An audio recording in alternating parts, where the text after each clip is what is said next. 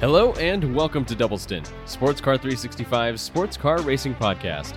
I'm Jonathan Grace and I'm joined today by Sports Car 365 reporter Daniel Lloyd. Dan, how was your week? Very good, thank you, Jonathan. Yeah, we had some exciting IMSA WeatherTech Sports Car Championship action at Lime Rock Park, which we'll delve into in just a second. And obviously there's all sorts going on in the background, particularly in LMDH and the top category of prototype racing. So yeah, it's an exciting time. So looking forward to getting into it all. It certainly is, and we've got a great show for you here today. We'll recap IMSA's Northeast GP at Lime Rock Park, bring you the news of the week, answer some listener questions, and give you a preview of what's coming up in the world of sports car racing. All that and more on today's episode of Double Stint.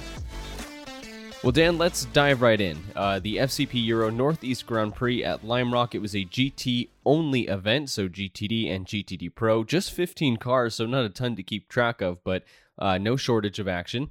In GTD Pro, Matt Campbell set the pole time in the number 9 Pfaff Motorsports Porsche, and in the GTD category, it was Frankie Montecalvo in the number 12 Vasser Sullivan Lexus. They had an up and down day, but it was pretty controlled at the front from Pfaff. They didn't lead the whole race, but they led the vast majority of it. 117 laps. They briefly dropped to third after the opening round of pit stops, and the number 14 GTD Pro Vasser Sullivan of Jack Hawksworth, who was back from injury, led for a little bit there before the Pfaff carved its way through the field. But the Canadian-based team has now extended its lead in the GTD Pro Championship, and they've looked in fine form the last couple of races. They really have, yeah. It's been a great segment of the season for Pfaff Motorsports and that driver pairing of Matt Campbell and Matthew Gemini. Running like clockwork, it seems, these recent events. Obviously, they were coming off the back of the win at Canadian Tire Motorsport Park last time out.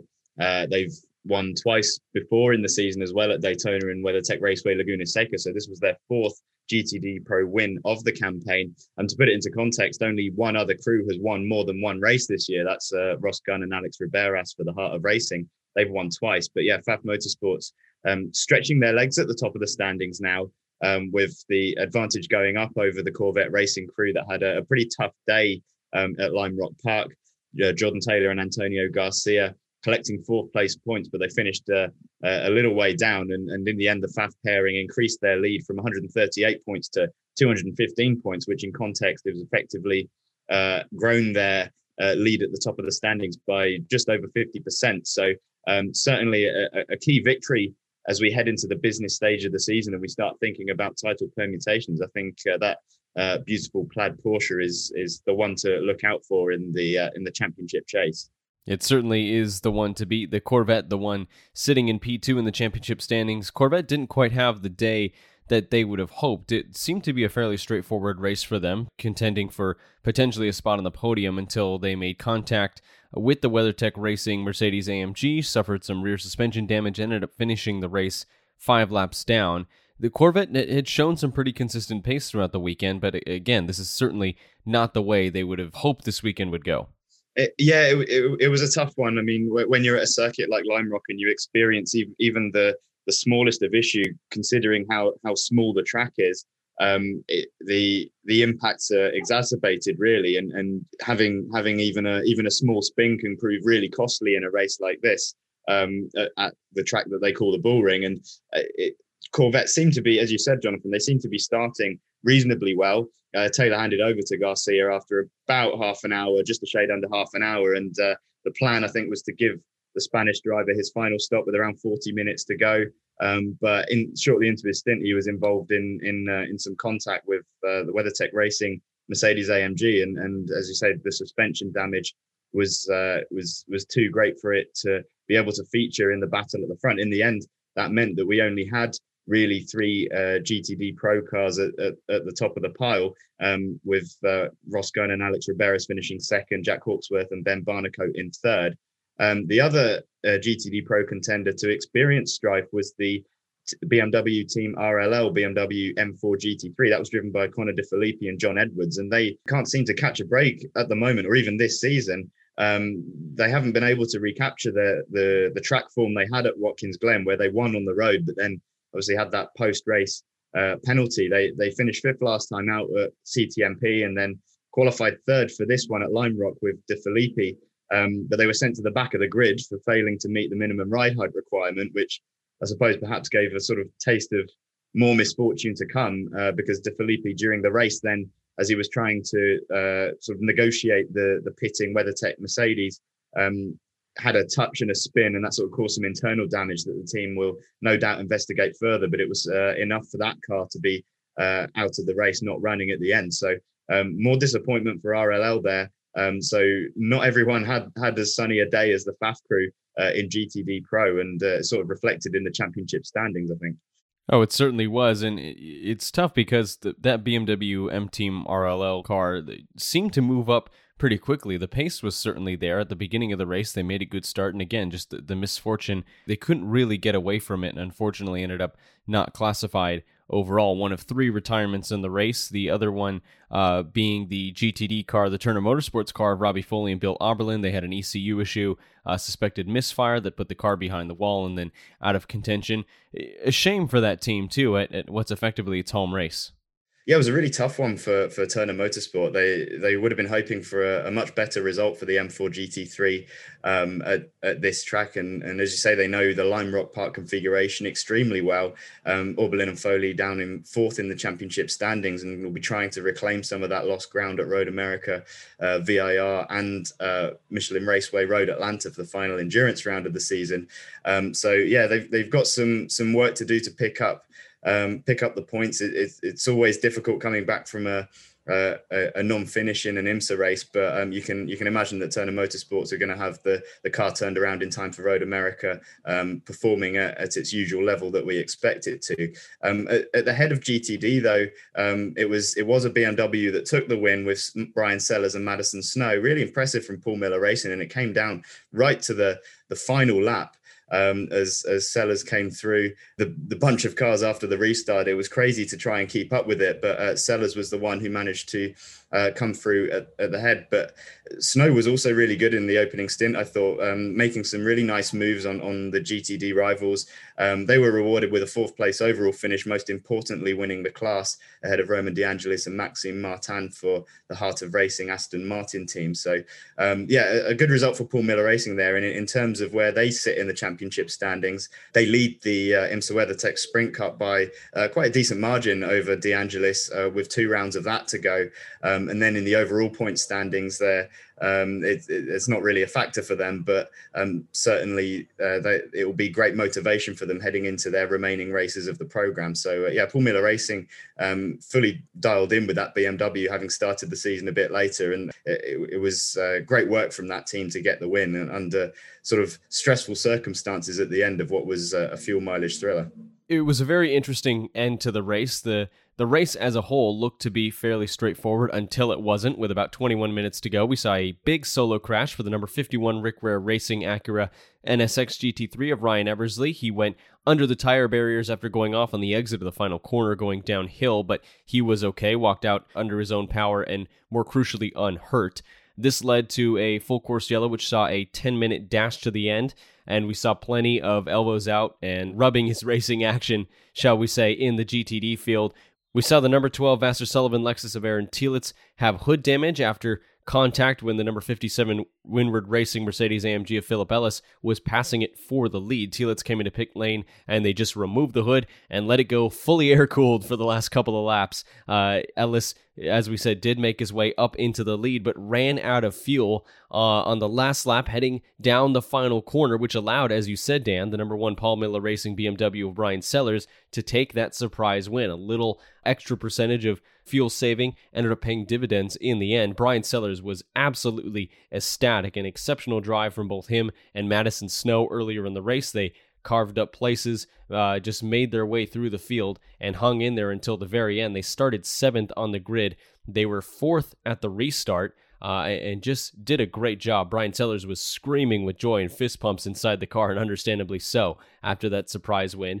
A tough day, though, for Aaron Telitz and the number 12 squad. They ended up finishing 11th overall. Got caught out with a little bit of contact. They had started the race in 6th. As we said, they had gone up to 1st in class before having to come in and pit for the hood damage. But plenty of action near the end of the race in GTD.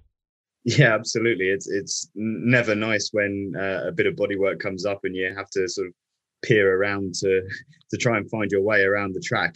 Fortunately, somewhat fortunately for Telitz initially, the Lexus is a left-hand drive car, and the bodywork had come up on the right-hand side, so it did seem as though his vision wasn't totally unimpaired, but it was certainly impacting his way around some of the apexes around the Lime Rock Park track, with it being a clockwise configuration. I suppose a lot of those apexes were on the right-hand side anyway, so he was looking across and only finding bonnet. So really tough ending for Telitz there, and the Lexus they were looking pretty strong in both categories there, and it could have been perhaps a double podium for the Vasser Sullivan team in the respective classes, but no, Monte Calvo and Telitz much further down, 8th in class. I think they ended up behind the WeatherTech Mercedes. So they'll be wanting to rebound and come back for the next one and do better. Well, certainly plenty of storylines to follow after Lime Rock, and we're interested to see what everybody brings to the table in the next round. We also saw racing action this week in Fanatec GT World Challenge Asia, powered by AWS. They were at Suzuka, and you can read all about it in the weekly racing roundup over on sportscar365.com. Let's move into talking about some of the headlines we're following this week. We'll lead off with some LMDH news. There was a 5-day group test that took place at Sebring. We saw the Cadillac on track, as well as the Porsche 963. Renger van der Zande said he was pleasantly surprised with the new Cadillac, and this is interesting because when I was speaking to him after the race at Watkins Glen, he said he was really just relishing every lap he can get at the high-speed tracks in the DPI car because he knows they're going to get slower, but he was all smiles after this test, after turning some laps. Really, really seemed pleased with where the car is. Yeah, Renger was absolutely delighted after his first laps behind the wheel. He said that he enjoyed driving every meter in the Cadillac LMDH car at Sebring recently. It's just that element of having a new toy to play with, like a child on Christmas morning. I think Van der Zande was really excited to just sort of unwrap all of the different options in the car and explore some of the details.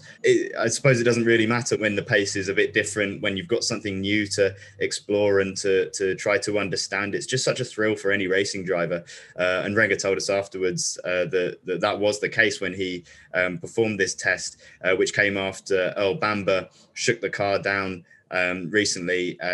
We know that Bamber and Van der Zande were doing the first 2 days of running, and then later in the week, Alex Lynn and Sebastian Bourdais got their turns behind the wheel of the new Cadillac based on the Dallara chassis. So it was both Cadillac and Porsche were at Sebring for this anticipated test. It was the first group test for LMDH.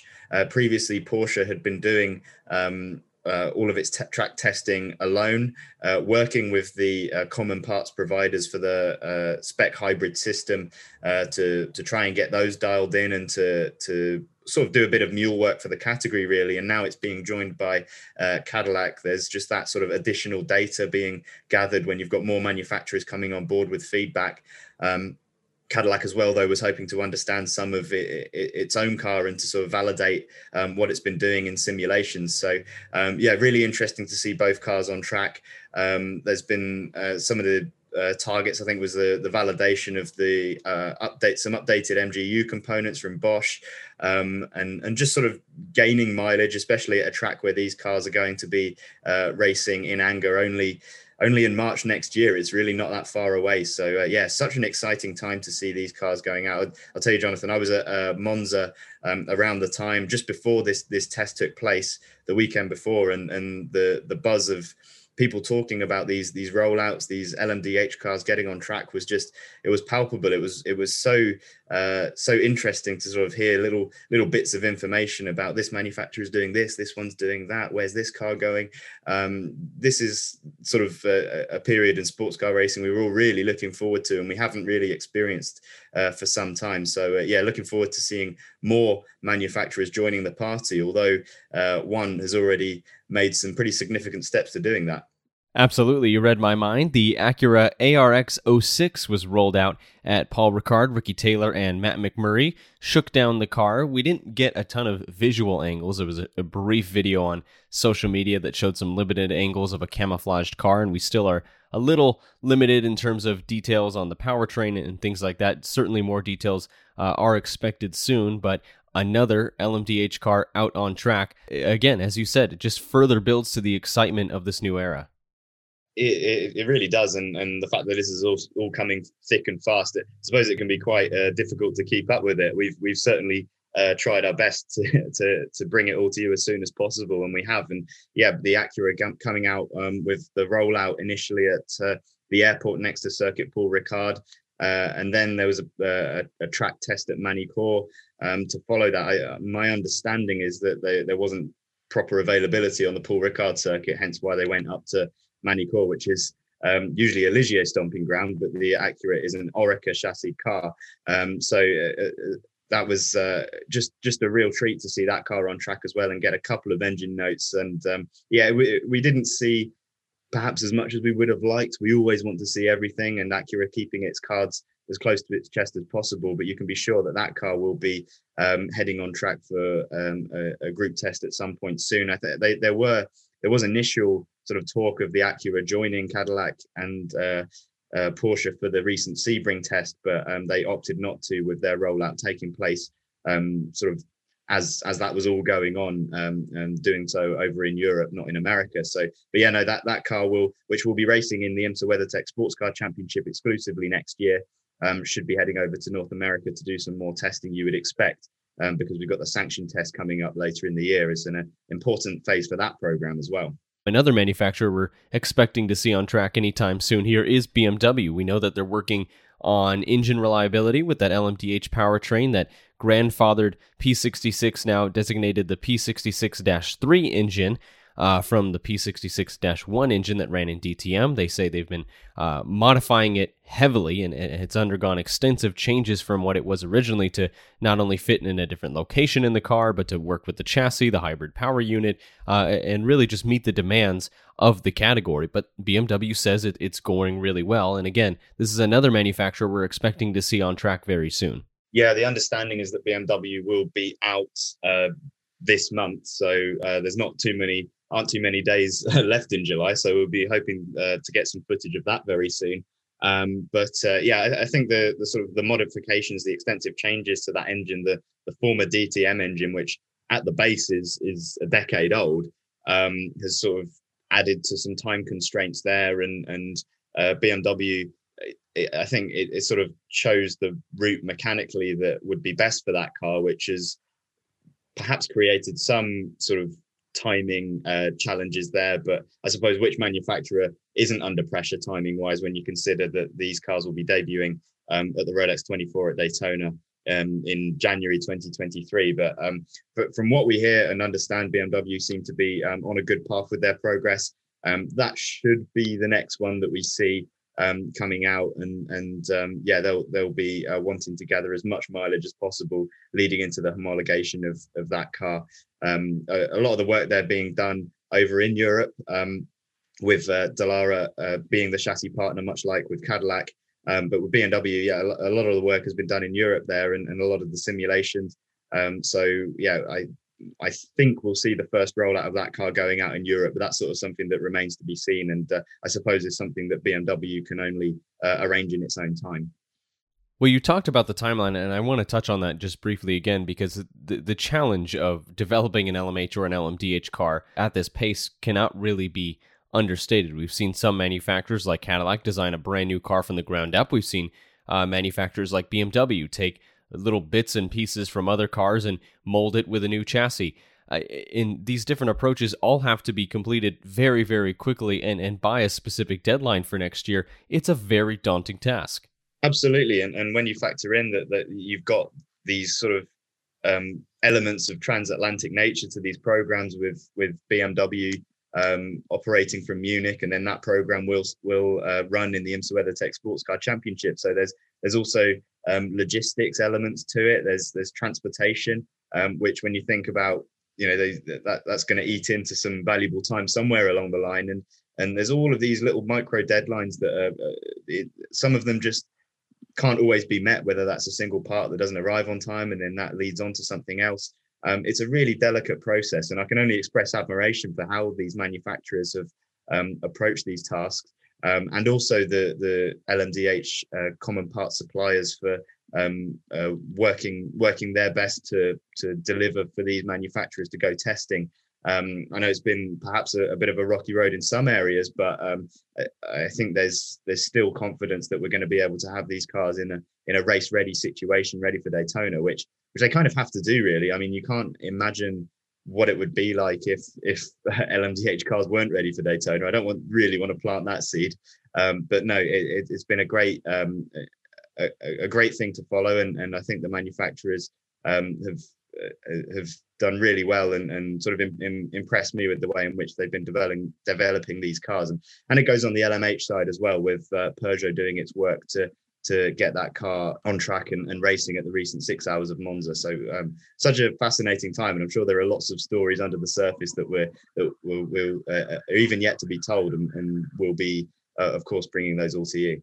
Well, one of those other storylines is a customer team. In the LMDH camp, Jota is planning to test the Porsche LMDH car before taking delivery of its own. We know that Jota is teaming up with Hertz Rental Cars and Singer Vehicle Design, which is a very cool company based out of California. Porsche, it sounds, has been more than willing to accommodate a test with Jota. Jota was not at Sebring, but it's understood they will be at Monza, and Jota has been more than impressed so far by Porsche's hospitality and commitment to its customers. It's a really cool sign early on. Yeah, that's right. I spoke to Jota co-owner David Clark, and he described Porsche's attitude towards this customer program as inspirational, which is just the thing that Porsche will be hoping to hear. So they've been really impressed with the approach from the manufacturer, which it's obviously a heavy commitment from Porsche to allocate customer cars in the first year of competition for a car that itself is being developed as we speak. So that's a really complicated, multi-layered program, and Jota, they seem to be really trusting in Porsche's capabilities to get that car dialed in and ready to go for next year.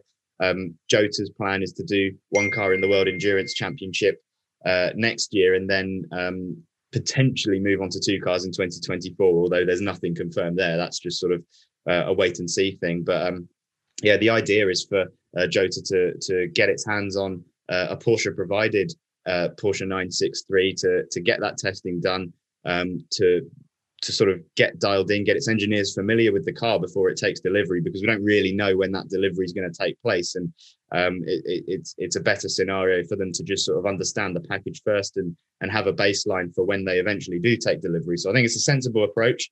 It's the way to get these customer teams dialed in and ready.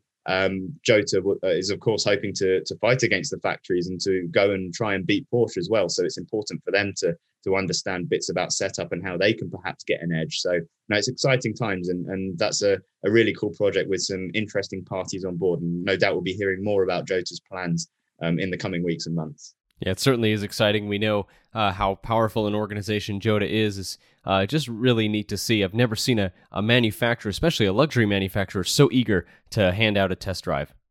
Yeah, it's cool to see. And David Clark even said that Porsche previously invited Jota to some of its earlier tests on the LMDH car, but Jota declined because the deal wasn't set in stone. They hadn't signed the contracts and things like that. But as things were progressing, Porsche was really keen to involve the customer in the early stages of the process, even at a time when Porsche was learning lots of new things about the car based on track testing. So it's very interesting to see how closely integrated Porsche has been willing to bring the customers into the testing process and into looking at how to get the most out of the car ahead of time. So that's a program really looking forward to seeing, because it's important to note that these formulas aren't just about factory racing. There are opportunities for private teams to step up from the other categories, from LMP2, and to have a go, because why not?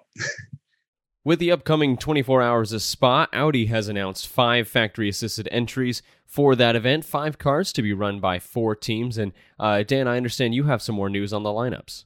Yeah, so the lineups Audi has laid out everything what it's going to be doing at the TotalEnergies 24 Hours of Spa, one of the biggest races of the year, a 65-car GT3 grid. There were some questions when the entry list was put out, when there were no cars with the Audi Sport Team banner. This has sort of been addressed by Audi. There will be Audi Sport Team entries. It will be those 5 that you just mentioned. The 4 teams are Attempto Racing, Santaloc Junior Team, Tresor by Car Collection, and Team WRT, which has two factory assisted, let's say extended factory support entries. I think there's sort of still some questions remain to be seen as to what the level of support is. I was trying to sort of get an idea for it when I was at a recent World Challenge Europe round at Misano, and one of the teams suggested that they sort of had to, on their own, fill in perhaps for some strategists that aren't there that normally would be there. But then others said that they were expecting the same level of support and that discussions were going to be ongoing.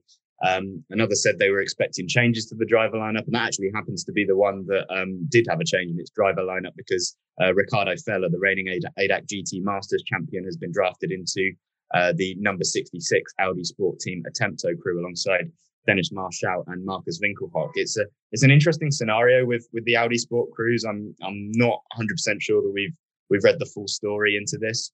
That I think there's more information to come, but certainly it's good that there is an element of extended factory support to some of the entries. Spa is a race that, not only counting on experience, teams really do benefit from having this support from the manufacturer of which they are a customer. We've seen that with Audi Sport teams in the past. Winning the race, Team WRT finished a narrow second last year. So it's an important element of this race, and it's something that Audi Sport has lent its hand to in many previous editions. So it's good to see that it is continuing in this one. Most of the driver lineups, though, aside from the Attempto one, are unchanged. So some interesting sort of moves there. We've got in the Santaloc Junior Team camp, Lucas Legere, who's a silver-rated driver, will remain in that car. Previously, Santaloc shuffled around a bit with its pro crews and had an all-factory lineup in the 25, I think it was, last year. But no, they've got Legere in there alongside Patrick Niederhauser and Christopher Mies. So perhaps some compromise on some sides with the full-season Endurance Cup lineups remaining unchanged apart from one car. But that said, those full-season lineups are strong anyway, and you can imagine the likes of Kelvin van der Linde, Dries van Thor and Charles Weerts being right in the thick of the action at the sharp end of the field. Likewise, the Audi Sport Team Tresor crew of Mattia Drudi, Luca Giotto and Christopher Haase is equally stout. So, Audi just doing some housekeeping there and clarifying to us how their entries will look at Spa. But certainly, it was an interesting scenario on the entry list, so it's nice that it's sort of been ironed out somewhat. Absolutely is, and as you said, some incredibly strong lineups from Audi, who's had a tremendous amount of success at this event in the past. The 5 factory-backed cars will be joined by 7 privateer Audi R8 GT3s on the grid. For what you said is a very packed grid of GT3 cars. We certainly are looking forward to that event, and we'll bring you more news from the 24 Hours of Spa as it develops. We'll give you a brief rundown of some other headlines we're following this week. Philippe Albuquerque has announced he is staying with United Autosport for a 4th consecutive World Endurance Championship season. He's been there since the beginning, since the team's WEC debut in the 2019-2020 season, his 7th total season with the team across multiple series. He will be pulling double duty as he did this year in the World Endurance Championship and then across the pond in IMSA in GTP. Radical will host its 5-day World Finals event in Las Vegas at Spring Mountain Motorsport Resort, a location it has a long and successful history with, both as a Radical dealer and as a venue for Radical racing. SRO is considering using a renewable fuel for 2023 and beyond. This is part of its overall global goal of carbon neutrality by next year. And this is an interesting one because fuel consumption from the race car only accounts for about 3% of total carbon emissions for the organization, about 70% of those emissions due to logistics. As always, you can read about all the headlines we've covered and more over on sportscar365.com. All right, Dan, let's move into answering some listener questions. We had 2 questions this week, both on Twitter via the hashtag AskDoubleStint from Dr. Joey Bananas. The first question, he asks, I feel like the blue flags in sports car racing is just a way for the flagman to get a workout. Considering multi-class racing, that's pretty much all the time. How do drivers pay attention to those flags in a sports car race, say, compared to IndyCar? And this is an interesting one because we know that the prototype cars have an onboard scrutineering system made by Bosch. They also have spotters, but certainly it's a lot to keep track of as a driver. It is, yeah. It's you could argue that the old ways are the best ways, with blue flags, the manual flag system being used to alert drivers as to a faster car coming along. And in sports car races, that happens quite a lot. It's the flagman's flag of choice because of all of the passing moves between the different classes. It's a difficult one, but they do still serve a purpose. Although I know there's been some wouldn't perhaps say controversy, but certainly points regarding blue flag rules over in European GT3 racing. Last year in GT World Challenge Europe, particularly in Endurance Cup, a lot of the pro drivers were complaining that drivers from other categories were ignoring blue flags and impeding them and impacting the nature of the overall race. That seems to have died down a little bit this year. So some meetings were held, I think, but the blue flags are still wanted to be respected by the pro drivers, let's put it that way, and they still find it useful to have them in the sense of European GT3. They still find it useful to have them around the track and to alert them for overtaking possibilities in those busy races. So I don't think they're redundant. So but that's just sort of from a European perspective, particularly in GT World Challenge Europe. So yeah, I'm still a firm advocate for blue flag usage, and certainly, as in addition to being a good workout, it's also still a useful tool for drivers in the faster categories. In the second question, Dr. Joy Banana asks, I heard from other sources that Foyt is coming to join GTP and IMSA, and do you have any info? How strong do you expect them to be compared with other GTP outfits? And this is interesting because there have been some rumblings that potentially an IndyCar team would join GTP and IMSA, and we can kind of take a look at maybe some of the possibilities. Andretti would likely pair with Alpine in the World Endurance Championship, given that Formula One relationship that they've already built. Zach Brown has stated that McLaren is likely to join GTP at some point, but kind of unclear when, and McLaren is juggling a lot of things right now, spinning a lot of plates across different series, and they're adding a third Aero McLaren SP Indy car for next year. AJ Foyt and Supertex are no stranger to endurance racing, and they were previously entered in the 80s in GTP in a Porsche 962, so from a marketing perspective, I could certainly see it, but Foyt, while one of the most historic and successful names on the IndyCar grid, not necessarily the most well-funded as it stands, but it is certainly a possibility. Well, it's hard to say, I suppose. When you allude to the romance there of it, Jonathan, it does seem to make a lot of sense just from a historical perspective, and obviously the wish of sports car racing fans would be to see a name like that gracing the IMSA GTP grid as a customer of a major manufacturer.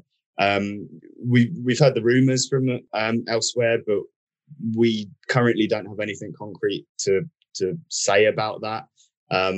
It's sort of a situation where these things do take some time to be arranged and to come out. And when you've got customers with sort of these high value deals, these extremely expensive deals, it can obviously be a sensitive topic and something that can't just sort of come out of the woodwork straight away from a rumor. So I think we'll hear more on the Porsche customer front in the coming weeks, because as we know, Porsche has allocated more customer cars than have been currently announced, because we've got JDC Miller with its car on one side of the Atlantic, and then Jota in the World Endurance Championship. So there is scope for more ones to join, but currently right now we don't really have anything to report there. Although, as you say, Jonathan, it